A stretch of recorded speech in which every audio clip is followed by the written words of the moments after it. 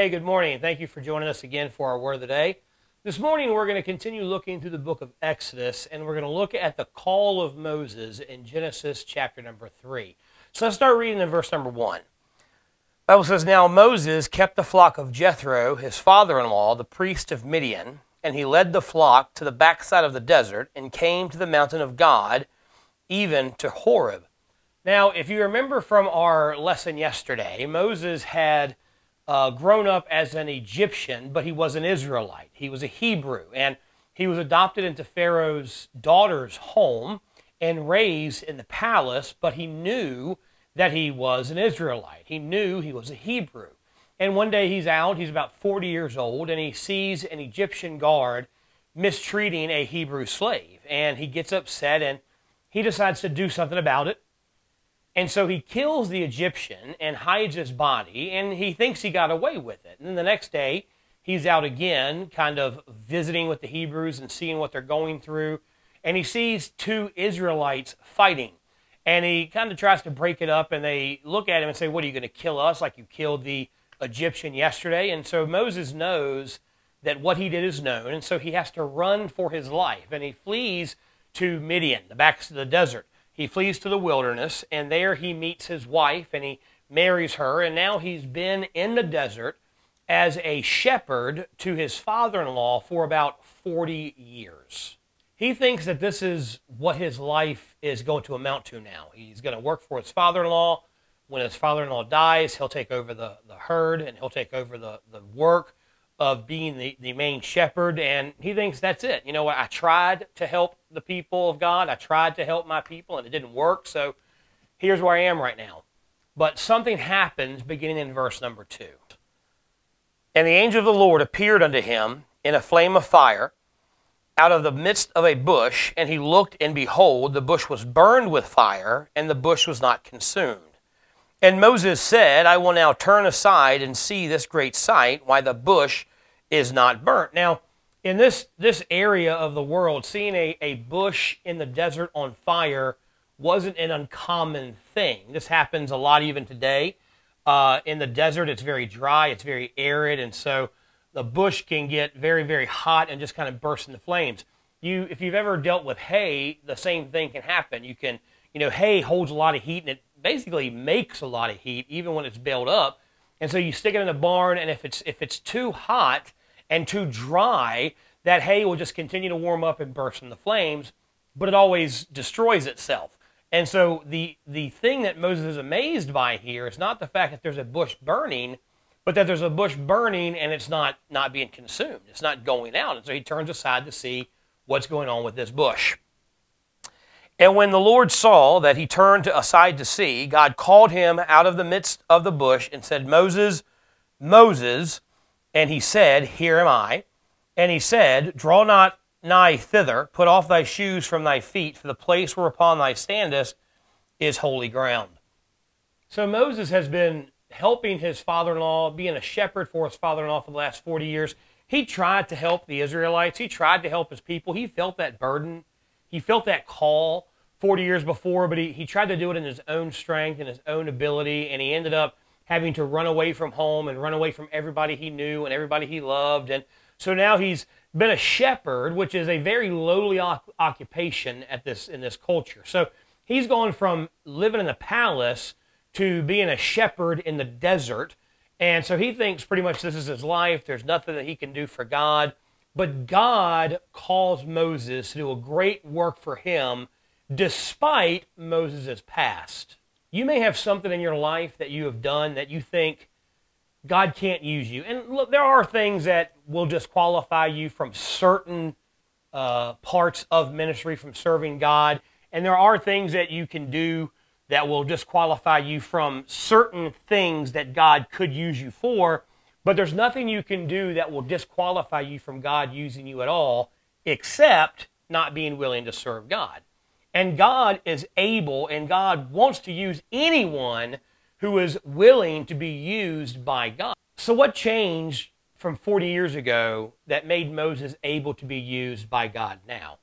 Because 40 years ago, when he's living in the palace, humanly speaking, he was in a better position to help the people of Israel. He could have gone to his grandfather and petitioned that they ease up the pain that they were putting on them, that they treated them a little better. He may not have been able to free them, but he could have made their lives a little easier, maybe given them a little bit better position in Egypt than they were now. But he tried to do it in his own strength, in his own way, and he had to flee. And now he's an exile from Egypt. The Bible tells us in chapter 2 that Pharaoh was seeking to kill him because he killed an Egyptian guard. And so he has no standing with Pharaoh now. He has no standing with the people of Israel now. They know what he's done. They know he murdered someone. And so he's got no standing with them. He's got no standing with Pharaoh or Egypt. He's just a lowly shepherd on the backside of the desert. What can he do now that he couldn't have done then? Why is God able to use him now when he wasn't able to use him 40 years ago in the palace? We see the answer in verse number 11. And Moses said unto God, Who am I that I should go unto Pharaoh, and that I should bring forth the children of Israel out of Egypt? See, 40 years ago, Moses thought, I'm the guy to do this. I can get this done. I can free Israel. I can make a difference in society. And now God comes to him and says, I need you to do a great work for me. And Moses says, I can't do anything. He's been humbled, and now God can use him. See, God can't use a proud person. There's a lot of people in the Bible that God uses. He uses Moses here. He's a murderer. He used Abraham. He's a liar. He uses David. He's an adulterer and a murderer. He uses all types of people in the Bible, but he never uses a proud person. God resists the proud. And so when we come to God and we're like, God, I can do a great thing for you, God can't use us because God doesn't want us to do things in our strength. He wants us to do things through his strength. God wants to be the one that gets the glory for anything and everything that we do. But I want to jump back to verse number 9 to see why God is calling Moses in the first place. Look at verse number 9. Now therefore, behold, the cry of the children of Israel is come unto me, and I have also seen the oppression wherewith the Egyptians oppress them. Come now therefore, and I will send thee unto Pharaoh, that thou mayest bring forth my people, the children of Israel, out of Egypt. So God hears the cry of the people of Israel. He sees their pain, and he wants to get involved.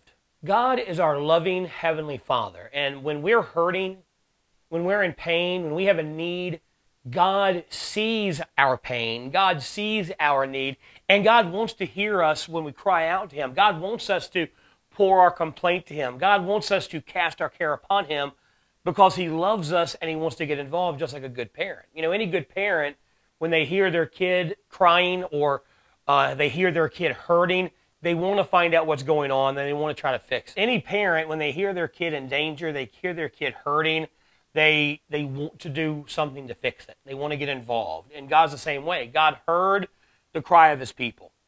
See, that tells us right there that when we're hurting, God wants to hear about it. Now, I know God's omniscient. God sees everything. God's omnipresent. He knows everything. So when we're hurting and we go to God, God's not shocked by it. So a lot of times we can take the thought, well, if God already knows everything, God knows what I'm going through, God knows what I need, why even bother telling him about it? He already knows.